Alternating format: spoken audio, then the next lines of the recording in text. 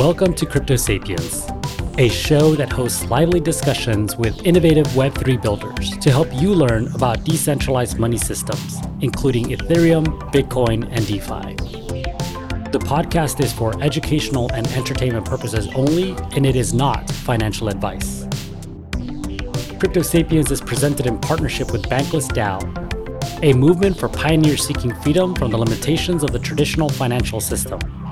Bankless DAO will help the world go bankless by creating user-friendly on-ramps for people to discover decentralized financial technologies through education, media, and culture. Welcome to Decentralized, where we explore the social layer of decentralized science. What does it mean to decentralize science? My name is Elijah, and in this series, we'll consider the fundamental aspects of science as a social activity and an institution through the lens of various contributors in the DeSci space. The first 4 episodes are published as a mini-series and lay the groundwork for future conversations. Our goal is to facilitate an exchange of ideas between people working on the solutions to these fundamental problems. Let's start the show. My name is Elijah, go by Flow Science and Web3. My background is as a molecular biologist, and so that's my scientific background. I trained and got a doctorate in laboratory research, and then moved into the world of entrepreneurship. Built a genetic testing and research lab for cannabis, and so that's been my day job for the past 5 years, and been involved loosely with crypto and Web3 for throughout that time. There's been a lot of applications that people have thrown around, both in the genetic space and other applications in the cannabis industry for supply chain tracking and things like that. So I've always had a long-standing interest in the application of crypto and blockchain tech to different things in the areas that I've been working on. But it wasn't until really the rise of DAOs last year that I really started going headlong into this field and really dove deep. And so then got involved with a lot of different DAOs, including Bankless DAO, which is the sponsor of this podcast. Crypto Sapiens is produced in partnership with Bankless DAO. And that's where we've grown our roots out of. So we do have our own community Discord server for Crypto Sapiens. And so if you feel at any point during this conversation you want to get more engaged with the contributors in the show, the community at large, feel free to drop a comment, either on the space itself, or just hop into Discord and get involved in the conversation there. So that link can be found in the Crypto Sapiens Twitter page. So definitely check that out if you want to dive a little deeper into the community. And so that's my background and how I ended up here talking with you today. So I'm just going to introduce our 2 guests. We've got Clinomenic, who I met actually out through the ether of the Web3 DAO space. We've had a couple overlapping interests, and started talking around projects like Sapien Network and some other projects related to DeSci Lobby 3. So there's a crypto Web3 lobbying group that is moving towards advancing the political issues around Web3 and access to this technology in Washington, in the U.S. And so that group, Lobby 3, has a strong a large number of scientific members and DeSci contributors to different projects. And so we sort of banded together, and Clinomenic, I think, did a lot of that cat wrangling there to get us organized and into sort of a coalition for Lobby 3 for DeSci. And so that's how I met Clinomenic. I know you have a lot of involvement in a lot of different projects, so I'll let you do more of an introduction for yourself there. And then Jelani Clark, Jack from DeSci World, is a contributor there at DeSci World. And so that group is connecting other DeSci communities together. So they have a few different projects that I'm sure you'll want to talk more about that enable sort of like a dashboard that these DeFi communities can apply and be listed on. Their Discord server as well is a great place to connect with other people. So DeSci World is a world of DeSci. And so that's how I ended up meeting Jelani and inviting him here today. So I'll let you two do more of a thorough introduction for yourselves. But that's sort of the premise for today's conversation. Is we'll just be doing a overview about what we think are the main topics in DeSci, the biggest things that come up to us in terms of what our personal journeys have been in the space and contributing to the projects that we're working on now. So thank you both, Clinomenic and Jelani, for joining us. And yeah, please feel free to do your own introductions. Thank you for the introduction, and thanks for inviting me to this inaugural episode of Decentralized. I can give a little bit more background on how Lobby 3 is looking to work with DeSci as a sector or as an ecosystem of projects, and it would primarily around establishing scientists, people involved in the DeSci ecosystem can kind of get behind and that they think reflects the application of Web3 to science. And I think the central kind of hurdle there in terms of establishing policy positions and fostering education, both of like mainstream people and of policymakers, is breaking this impression that blockchain and crypto is just primarily for financial speculation. I think once that kind of stigma or that kind of first impression is broken or dismantled, then we may be able to open up into all these other dimensions of how this technology can be applied. And I think DeSci is, in my opinion, probably the most exciting application about this, thinking about how, what stands to be revolutionized with this technology. Hey, everyone. Again, I'd like to re-intone the gratitude for inviting me onto this inaugural Twitter Spaces for Crypto Sapiens. Much like Flow Science, I also have a scientific background. I'm a neuroimmunologist by training. Post leaving academia, I jumped into after being disillusioned by the idea of going into academia. I decided to go into pharma in the more pharmaceutical industry, where I worked at a biotech launchpad that kind of facilitates the transition of early academic research into more commercializable IP and products like drugs and so on and so forth. And similarly, quickly got disillusioned there by the lack of aligned incentives. I personally view science as a public good. I think science is beautiful in and of itself. So the sake of doing science for science is something that I champion and I think is really underrated in the infrastructure that we currently live in. And so from there, I kind of had the serendipitous opportunity to learn about decentralized science. I'm a Web3 enthusiast and crypto enthusiast for a few years back, but stumbled upon this whole notion of DeSci and fell in love with the idea of democratizing science, giving it back to the people and providing a space where, not necessarily citizen scientists, but bring science back to its roots for doing the discovery and just finding these things that have been overlooked because of the limitations and the bottlenecks and the red tapes in the infrastructure that exist. And so, in speaking with Joshua, who is the founder of DeSci World, our incentives aligned or our interests aligned in that. Personally, I am interested in, similar to the lobbying aspect, in getting people into the space. I think, and we'll talk about this, I'm sure, as we go into the topics of DeSci World, DeSci in general. But I think the most powerful thing in Web3 is community. And a lot of people are currently, focused on building infrastructure and platforms that people can use. But first and foremost, we need people in the space. And so that's one of the focuses, the main focus at DeSci World. And exactly as Flow Science brought up, one of the products that we're building is a free to use dashboard where any project can come and list. We have a quote unquote application form. It's not really an application form. It's just a listings form where you provide your information and you will then be listed on it. And so we're trying to provide an easy one-stop shop where people who are interested in DeSci can then find projects that align with their interests, and then be able to contribute or keep an eye on, or, just familiarize themselves with the space and give them kind of a lexicon that they can turn to. Yeah, that's awesome. And again, thank you both for joining today. I think those are both really good points. And to summarize, I think Clinimatic was mostly this application of to crypto technology beyond financialization, and I really want to dive more into that. And Jelani, it's more of a lot about this this access to information and connecting people, which is a really cool topic too.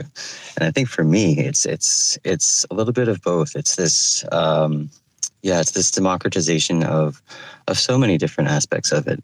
Of what is science, right? If we're going to talk about DeSci, well, then what is science, right? What is science at all? And I think to me, it's it's a system of sort of validating, right, testing hypothesis, sure, but it's also this very social activity, right? Ultimately, the real way to get a consensus in science is to do exactly that, to have a repeatable experiment that somebody else can go and do.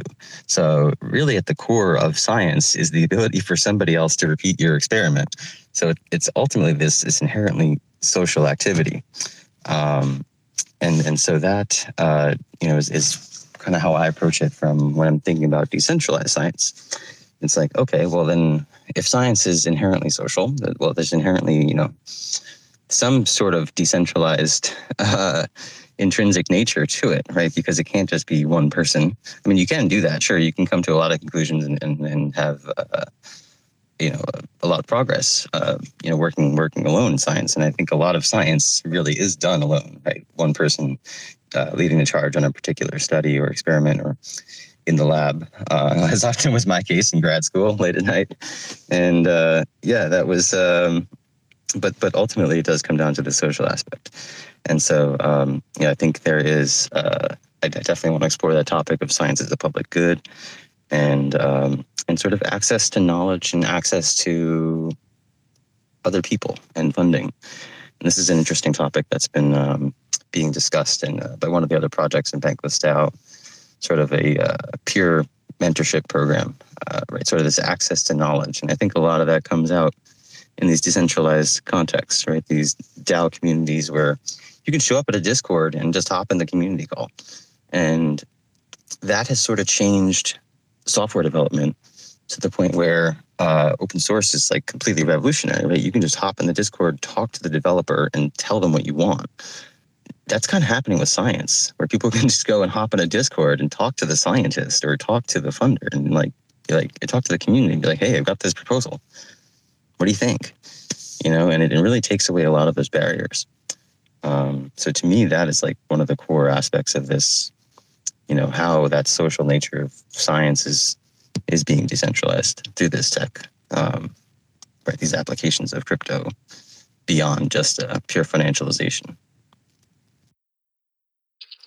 And also what interests me, in addition to your point there about people being able to just access expertise in that kind of forum-like basis, is how applicable DAOs would be, say, a given research DAO around a topic like, longevity research, or any other topic-based kind of research DeSci DAO. Is how feasible would it be for a group of scientists or researchers like that in the form of a DAO to publish and maintain some academic journal? I mean, I'm pretty sure Talent DAO either already does this or is planning on doing this with the Journal of Decentralized Work, I think they call it. But I'm wondering if there are any other examples that are able to maintain journals or any kind of regular, scientific discourse. I believe Scurf is one of those protocols that are looking to doing something similar. I think in collaboration with Talent DAO. Well, that's that Smart Contract Research Forum. Exactly. Right. So, it's funny enough, contrary to that name, they're not actually studying contract research. Smart contracts themselves, but they're looking for the implementation of all these things. Right. Eugene is a great person to follow and speak with. I've never had the opportunity, but I've listened to a lot of this conversation, and he seems, very knowledgeable on the direction where they're going. And I think that they are trying to develop a similar kind of aspect, a journal that is for decentralized science, in a way that we can maintain a repository of this information. That would be awesome if that's what they're working towards. I know Nick Link, I'm not sure if that's his real name or just a pseudonym, said that they're researching a decentralized peer review process that incorporates smart contracts, and that would seem like that would apply directly to maintaining some kind of a academic journal. So I'm very interested in watching that. Yeah, it's funny. I did the same thing when I first heard about smart contract research firm. I was like, wait a second, I know, like, this seems like way more scientific DeSci than the name implies. But they're doing some great work over there for sure. Definitely been wanting to get more involved with the community and see what they're. I didn't realize they were also working on a publication platform. But yeah, that's a big. I could be wrong. I just wanted to make that statement out there. I could be slightly mistaken. But I know I remember reading about certain things where they're interested in developing these kind of platforms. So if they're not doing it themselves, then I'm sure they're collaborating with other individuals in this space. Yeah, that makes sense. That's super cool. And also, it seems like any kind of decentralized peer review process that they're working on would apply pretty directly to some kind of journal. So, like whether or not they end up having one, I'm sure other research DAOs can kind of maybe even copy paste that peer review process and apply it to some journal of an entirely different topic. I'd imagine that this group would be making these kind of open standard, open source, decentralized peer review processes. But I'm not an insider there. I don't quite know what the developments are. I mean, I think that's a really good point, right? So, kind of building off of, I mean, this is something that we see in science in general, right? This iteration, building on top of previous findings that I fail to see in a lot of other spaces, right? In DeFi, you do kind of get these things where people fork particular projects, usually for scams, but sometimes, there's gems that pop in. But I think one of the beautiful applications of DeSci is that because of this, the community is incentivized in terms of improving the total infrastructure of science. We have the opportunity for these kind of things. We have the opportunity for multiple projects to iterate or to come up with slightly different variations of a particular, theme, whether it be peer reviewing. I think Molecule is the only one developing their IP-NFT railway, but just, anything. And there are so many new ideas coming out that we have this iteration, we have this hopefully collaboration aspect that comes together where we can slightly help each other and tweak these and, smooth out the processes and optimize ways and such that we can make this much more mainstream, much more acceptable, much more streamlined. Because I think personally, one of the things, and I've had the pleasure and opportunity to speak to a lot of builders in the space, is ultimately it's the streamlining that is going to be the issue to me. Right? Everyone's building right now, and so it's very rough around the edges. But just like in traditional in DeFi versus TradFi, I imagine it will be difficult for non-crypto native individuals to be like, what? I have to get a wallet? What is this wallet? What's this hot wallet thing? Why do I need to use this to interact in this new scientific sphere? So that I think is going to be one blockade that is going to come up. But I think as we iterate with these things and as we collaborate together and as we really bring back the essence of science, which I agree with Flow Science, it should be collaboration. And it is a contact sport. Science in my mind is a contact sport. We'll be able to smooth and facilitate this onboarding process. I love that. Science is a contact sport. I'm definitely going to use that. Yeah, super cool. Great idea. Just a minute, I saw you unmuting. Oh, I was just going to agree with those points as well. I totally agree. And like the onboard thing, I think gets at like the point we made earlier about that this technology is primarily, at least initially, built around financial speculation and like alternative financial systems. But what we're talking about here is stuff that doesn't really fit so squarely into that category. And I think opening people's minds to that could be difficult, especially because even just explaining like the basics of this technology is so even that can be inaccessible, yet alone like even just getting like explaining the first impression of this technology is kind of difficult, yet alone breaking open that first impression to convey all the stuff that we're talking about here. But I do think that as we build out applications for this, the applications will just speak for themselves. So I do think that these aren't insurmountable, that we will get over them. Yeah, these are sort of general questions, right, that apply to most areas of crypto. And I think that abstraction of a lot of these concepts away from the user interface, even if like it's kind of like learning statistics or something like that. Like you learn what the underlying theories are, but when you actually get to like doing it and like writing, like using the statistical software, you just kind of like, oh, I'm going to use this technique here. You don't have to know the full details to actually do it. You just kind of log in, the user interface is there, and you do the thing.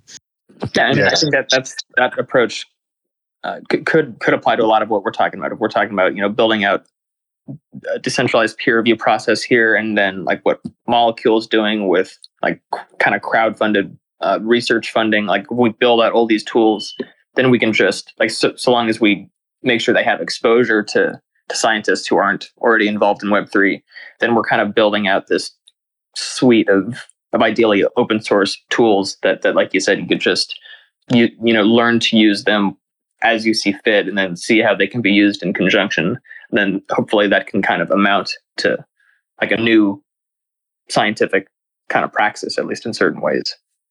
I think that's a really good point. But let me ask you this, and this is open to everybody here. How do you see DeSci's community as a whole? Do you think that largely it is geared towards actual scientists, or is it more of an open community? And I'll answer this first. In my opinion, the DeSci space will always be led and likely to be led by, hopefully be led by actual scientists.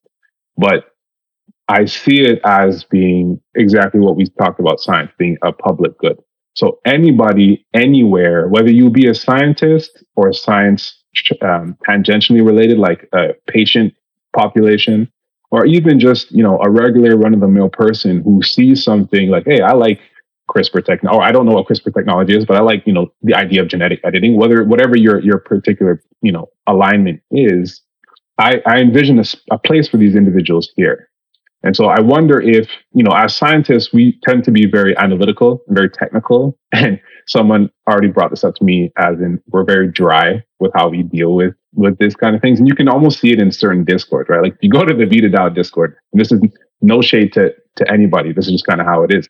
If you go to the VitaDAO Discord, it's very technical, the kind of conversations that you have, right? And contrast this with any DeFi or most DeFi Discords, that's like a bunch of that it comes off as like a bunch of children just shouting like "Web Moon" and that. It's like more of a communal space, right? And it's trying to understand how we, and personally, my how I see my work, or what I'm trying to do here at DeSci World, is trying to understand with a scientific rigor, I guess, methodology. How do we bridge these two?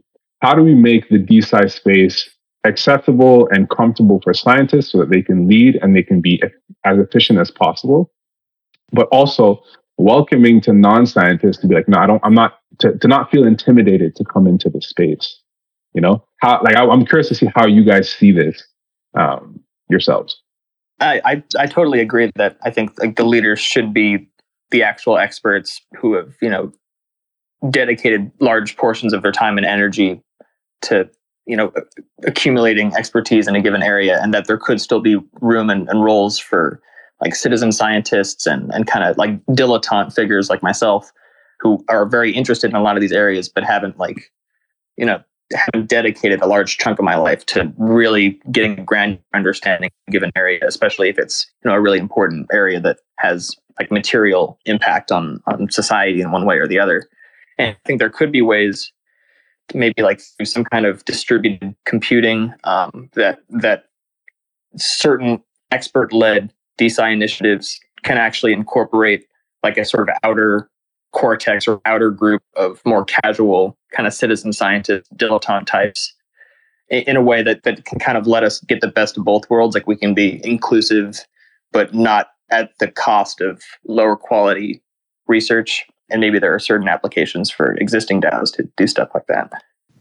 Yeah, that's really interesting. And I think there's definitely some ways that DAOs as social structures can help can do that, right? And a lot of it involves acknowledgement but of just like skills, right? Like and qualifications and credentials, and that comes down to some of these other things we were talking about earlier. Like, okay, if somebody comes in and and doesn't have, so a PhD or whatever. And honestly, how do you even verify that in a Discord channel anyway? But, if somebody comes in, they don't have a PhD, or they want to do science pseudonymously for whatever reason. Myself, as a personal example, works in the cannabis space. There's plenty of, I happen to luckily live in California where I can do this sort of work and be open about it. But there's a lot of people who want to contribute scientifically to this field who live in places where that is not possible. And so that, things like that as one example, are ways that I think having these sort of credentials will dissolve those barriers, those artificial barriers between somebody who maybe has a formal PhD versus somebody who has come in and demonstrated legit reputation, credential, ability to deliver good high quality scientific work, regardless of what their quoting their actual paper credentials may be. So I think building those sort of systems, those skill trees, those skill evaluations, those social communities where there can be room for people of different backgrounds to come in and contribute. It's totally possible, right? We just have to, so things like groups like Talent DAO that are working on sort of skill classification are really, really, I think, powerful and have the ability to break down some of these barriers. I agree. I think one of the most defining aspects of science, maybe not defining aspects of science, but one of the most intriguing aspects of science is, essentially everybody is a scientist, right? To some manner or degree, everybody applies critical thinking in terms of problem solving and to more or less degree, scientific methodology in going about their lives. And I've said this before, and I keep saying this, that some of the most interesting interactions that I've had from an intellectual growth standpoint is with people who are not experts in a particular field and just kind of give their 2 cents about what they might think or how they may, envision something. And a lot of the times I'll admit it's like wrong. It's completely left. But it opens up the conversation of possibility because, as experts, I can, as a PhD, so PhD does not equate expert, but as somebody who's been institutionally taught something, you are bound by certain frameworks that you believe to be true. And so I think one of the beauties of DeSci and just Web3 in general is it gives a space for these people. It gives accessibility for laymen's and non-laymen's to interact with each other and come up with these new levels, these new, versions of creativity or these new innovations that previously either might not have happened because of lack of space to collide. Again, going back to science as a contact sport, areas to collide or just, intimidation factor, right? Like I don't imagine, somebody who is a non-scientist just walk up into a scientific conference and listen to a, whether it be cannabis genome symposium or a neuroimmunological symposium and be like, you know what? Like, what about this and what about that? This is one of the things that I love about DeSci because we have this, or I'm hoping to foster this more. Yeah, explain it like I'm 5, right? But that really goes a long way with science. Right? We have to. It can be very heavy technical, but that bottom line has to be simple, has to be understandable by a non-expert, a child even, right, or your grandma. Right? If you can't explain it to your grandma, then you're not doing it right, or someone's grandma, right? But that is, I think, holds true for a lot of the ability for decentralized science to really flourish and have the impact that it can. Yeah, I was just going to say your point about kind of like non-institutionally trained people that are interested in science is like citizen science, I guess would be the established term, but it also made me think of like outsider artists, like artists that don't have like gallery representations or don't have formal training, and kind of come at art from a perspective that doesn't have like the baggage of certain orthodox frameworks. If it becomes orthodox over the course of hundreds, thousands of years, then there must be some good reason to it. But that it also can add this kind of invisible bias and maybe kind of prevent you from even acknowledging that you're making certain assumptions. And so I think it could be interesting to find ways to try to benefit from like outsider perspectives to science And I think that could be the kind of outer cortex that I mentioned earlier, where there's like credentialized kind of experts that are leading these efforts because they're the ones with, that have dedicated more time and energy to building up this expertise. But then there could be outsiders and citizen scientists and people that just want to kind of maybe people that just want to support these efforts by doing some of the kind of busy work, whether that's distributed computing or some other way that we can find for community members to complete bounties that somehow help facilitate like DeSci work. And I mean, the other point I wanted to mention was that it could be interesting to explore kind of permissionless credentializing and education structures within DeSci. If there are ways that people that are interested in a given topic are able to watch these videos and complete these quizzes in a way that's kind of verifiable and tough to game, then they can be given some kind of a non-transferable credential or something that indicates that they've been through this kind of training, and they can kind of be I don't know, you can kind of take that credential as a proxy for such and such little bit of expertise. I'm wondering if there are any examples of that in DeSci so far. Not that I've come across those. I hear a lot of people talking about, soul-bound tokens as exactly what you point, right? Non-transferable NFTs that get that mark an individual and kind of give them a credential status. And I like the idea, and we're exploring similar kind of things in DeSci world. And I know there are other places that are also talking about it. But so the issue, one of the pitfalls that I see with this is the standardization, right? If anybody and everybody is going to be issuing these soulbound or credentials, like who is vetting the actual process that allows for those to be valuable, right? So you end up, I think one of the issues that we are going to come upon is layering, right? What is going to be our layer 0 that confirms that, okay, this is the standard of practice that we're doing, right? What's our EIP 4626 that is standardized across the entire industry? And something that is decentralized, how do we standardize something decentralized? I think these are all really important points of conversation that will inevitably come up, have not come up yet. And I think this goes back to, because everybody's building. The space is so new, right? Like, yes, I think the official standpoint is like, it's been a year, or September 2021. But really, the space is so new. Every protocol is just trying to build and get their infrastructure off the road. But I think these are really important conversations to have. And it's better to have these sooner rather than later, because then they can be woven into the framework of everything that is being built currently. Yeah, I think the point you bring up is essential to this, is how can we have standards in a permissionless environment like this without any kind of gatekeeping? Because I feel like that's kind of, at least my impression is that's sort of the thing we're trying to move away from if we're talking about decentralized peer review. And I guess my only suggestion so far, my only thought is maybe DeSci, the likes thereof, some player in the DeSci world and in the DeSci landscape can go about kind of auditing certain educational credentials that are offered by this or that DeSci DAO. And then maybe there could be some kind of I don't know what the term for this would be, like some kind of gallery or expose of credentials that have been vetted by this auditing group. And like, there doesn't need to necessarily be any like requirement for a given credential to get this audit, but people in this space can sort of take that as some indication of like this credential is substantial. There's like, this process has been audited.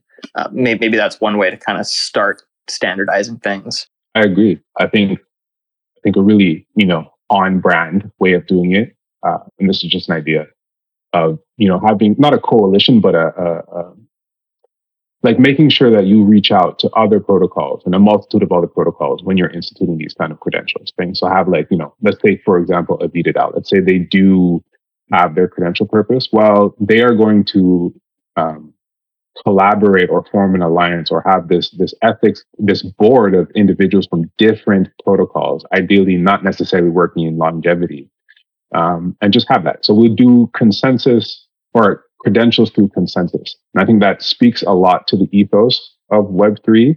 I don't know how actual feasible that would necessarily be and how functional or how practical and actual workable that is, but that's how I see in keeping in line with our ethos. And I think, we all have a shared ethos of this decentralization. And actually, that's another, I'll let that be spoken about, but I have another point. I mean, I agree with that, and I like the idea of a coalition being built out. Maybe the Lobby 3 one can like meet this role. Not that Lobby 3 needs to be the arbiter of these kind of credentials, but it could be, this could be some kind of this for these kind of things can be discussed, even if Lobby 3 doesn't need to be like a central figure to it, but it could maybe fill that role. For sure. Our version of interconnected Web3, right? That's the whole premise, right? Where you have DeSci, ReFi, DeFi, all working together. So something like this, where you're looking at credentials and you have like a Lex DAO with the legal aspect, a Lobby DAO that can understand the framework of how do you collect or organize individuals towards a particular cause, and then the DeSci aspect for quote unquote experts and specialists in the field that can then vet and make sure that this is actually something of standard, something of substance that can then be used for the space. I think ultimately we will have to be governed by the people, right? And that's a very nice theory, and it's been applied to a lot of things. And we currently live in the world where we live in because of how that didn't end up actually working. But the hope here is to actually have that work in some form or fashion in this space. And luckily, smart contracts with their automated fashions kind of help deal with any middlemen trying to take a slightly bigger chunk of what they should actually be doing. Yeah, I think your point about interconnectedness, that's very central to how I see this as well. And in PubDAO, we're figuring out our onboarding process. That for anyone who hasn't heard of it, PubDAO is a early stage written content as a service DAO. So it's a service DAO that sort of brings on Web3 writers and connects them with clients that want promotional content written about them. And we're figuring out onboarding processes. And I'm thinking about ways, like it's still kind of too early in the credential landscape to really start implementing this. But ideally, we would have like different onboarding processes for different kinds of contributors. If there's someone who wants to contribute in marketing, maybe they can get some credential from YapDAO. If someone wants to contribute in terms of community management, maybe they can get some credential from WGMI DAO. If someone wants to contribute in some kind of legal engineering, then maybe they can get a credential from LexDAO. And I think that like we could kind of leverage each other's credentials in certain respects. But again, it would all really just depend on the point you made earlier about what kind of standards exist in the space, and then that should really be approached very carefully and delicately, so that we're not just implementing the same kind of gatekeeping that we're trying to evolve from. Yeah, this is really, I think, very like tying together a lot of different things, right? And Jelani just ran through like a few different, like it's DeSci, it's DeFi, it's like all these different things. And I think that it even comes back to what you were saying earlier, Dominic, about moving beyond, right, these financial applications of crypto, right? Like using data or these credentials as sort of this like pluralistic, these other sort of primitives to really create this system of DeSci, right? Or it's almost like DeSci is almost like DSoc or DSoc, right? It's this pluralistic combination of these credentials or these contributions in the form of publications or data and these other things, like right IP NFTs, which are either right, a publication or data or both or something. It's these different sort of primitives that are non-financial in nature, but ultimately do have a value that will be, I guess, pluralistically determined, right, in some sort of way, and then whatever that looks like, whether that's a marketplace or some sort of a different way to have that those different primitives sort of be interacted with. But yeah, super cool. I think we're tying together a lot of different really broad-reaching concepts here. Yeah, I mean, I as much as I admire that DSoc paper, I do admit I kind of wish they didn't go with the term soulbound. I kind of wish maybe just non-transferable would be a bit better. I think there's something kind of ominous about soulbound, and there some of the skeptics of blockchain, and especially from this kind of kind of anti-totalitarian kind of line of arguments where they think, oh, a CBDC will institute some kind of panopticon and your whole financial history will be tethered to your political history and all this stuff. I think using the term soulbound token is like we're giving them like a layup right there. I don't know. I kind of wish we had chosen a different term for that. Well, let me ask you this, right? So I think one important topic, I don't know if we have time to talk about this here, but I think one important topic is ethics, especially as it relates to DeSci, right?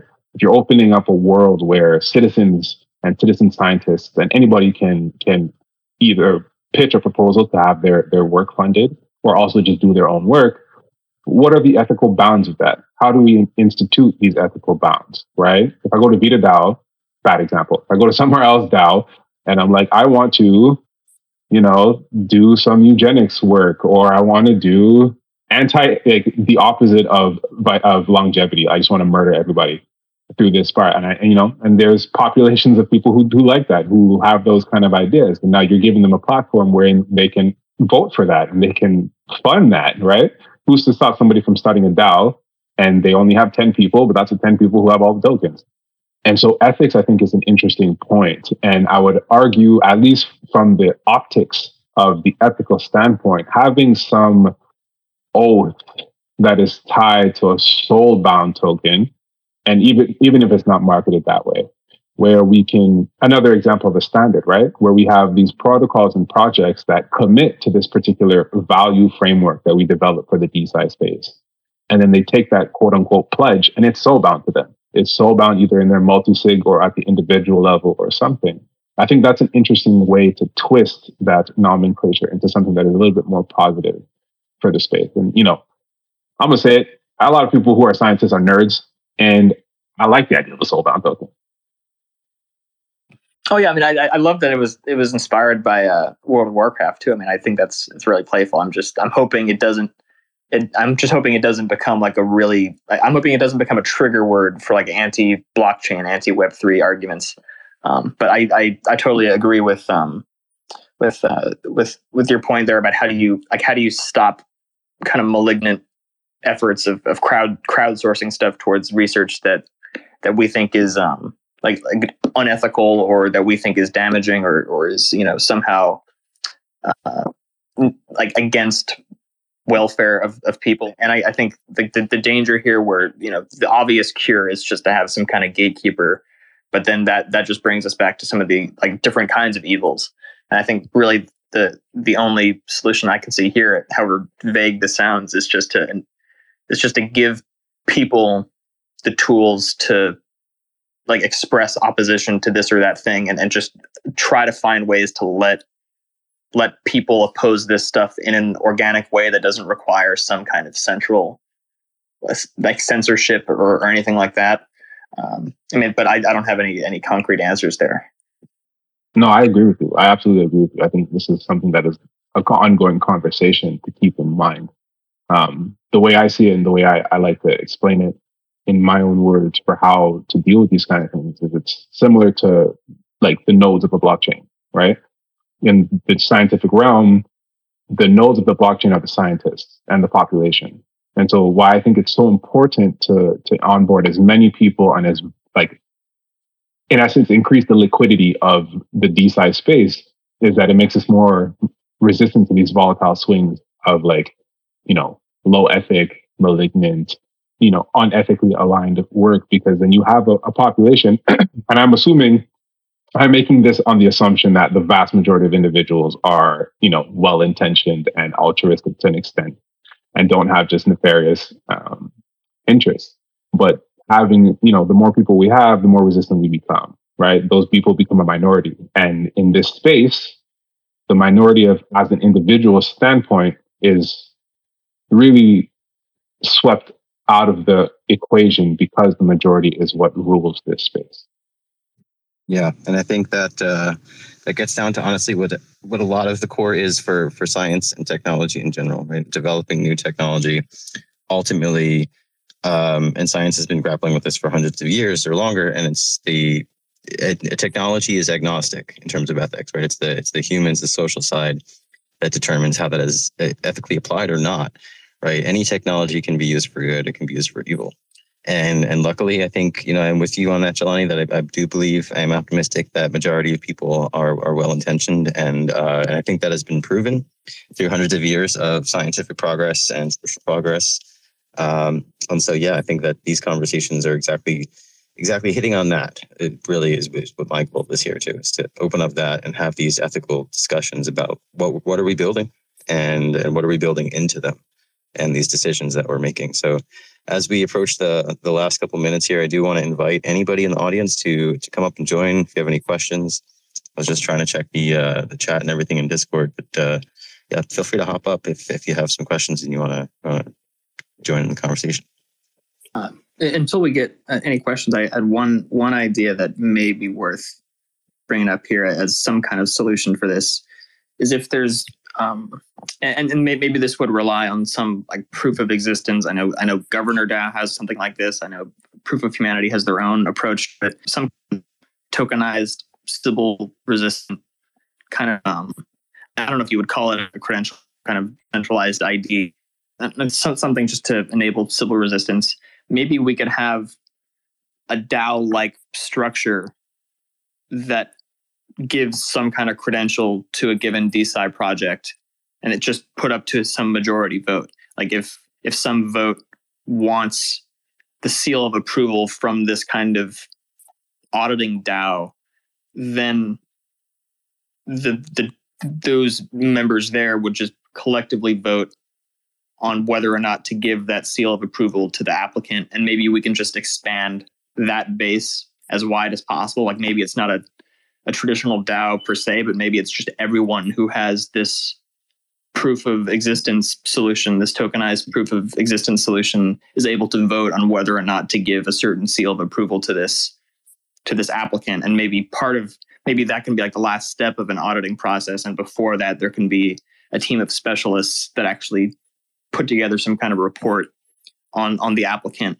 And maybe that's some kind of way to go about not like censoring, but to go about like some kind of standardizing and some kind of quality control and some kind of preventative measure against any malicious actors in a way that's decentralized. And I'm wondering if there are any approaches like that we can take. Yeah, okay, so feel free to interrupt me if a question from the audience pops up. But I think that's actually a really beautiful point, but it's almost like a paradoxical point, right? How do you gatekeep in a world where you're not trying to gatekeep? And I think that's an intrinsic dichotomy that exists in DeSci, because essentially you need to have gatekeepers. And so we've run into this issue in our own discussions of governance, right? Like, for example, let's say you wanted to have an emergency stop function whereby something like, let's say, for example, Terra Luna is going to shit, right? Sorry, excuse my language.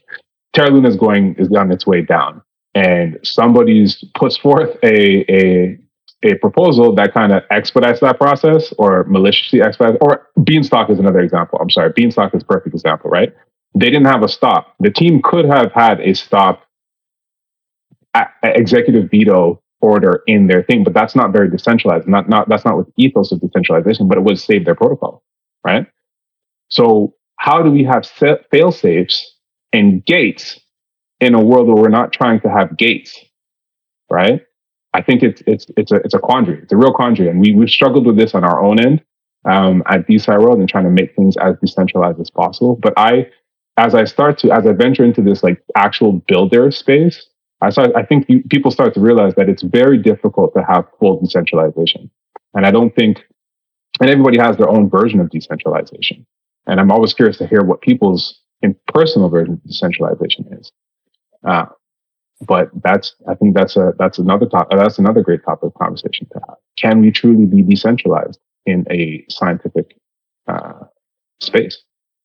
Yeah, I mean, I think that the paradox you pointed out there is central to really this whole movement for me, and I think that's arguably the biggest innovation that DAOs enable, is like a decentralized gatekeeping mechanism, or like any kind of you can have a DAO majority vote be the ultimate kind of arbiter or an ultimate executive decision in certain respects, but you can still have centralized decision making up until that point. I mean, that's what I'm trying to explore in Lobby 3, as well as we're like doing bylaws and stuff, is figuring out a way to have the DAO token holder community kind of function as an executive in terms of like some ultimate decision being made. But until that final ultimate decision is made, then we can still have centralized decision makers and experts and kind of effectively technocrats. Because I think that is just another term for a lot of this stuff, is people who exercise authority because of some expertise or some unusual technical literacy, which I do think is needed because this is a really complex world we have. But so long as we can implement some kind of oversight over that expertise, then I think that's kind of the central innovation of DAOs. I mean, I think it goes on finding that right social structure for enabling maximum decentralization, but ultimately that might not be full total 100%. We'll see what that looks like as we continue exploring the space. And yeah, thank you again for Clinaminnick and Jelani for joining us today. This has been an awesome first episode. Thank you for everyone for joining in the audience too. And feel free to hop in the Discord if you think of anything later on you want to interact or post some questions before the next one. So yeah, it's been great. Thank you.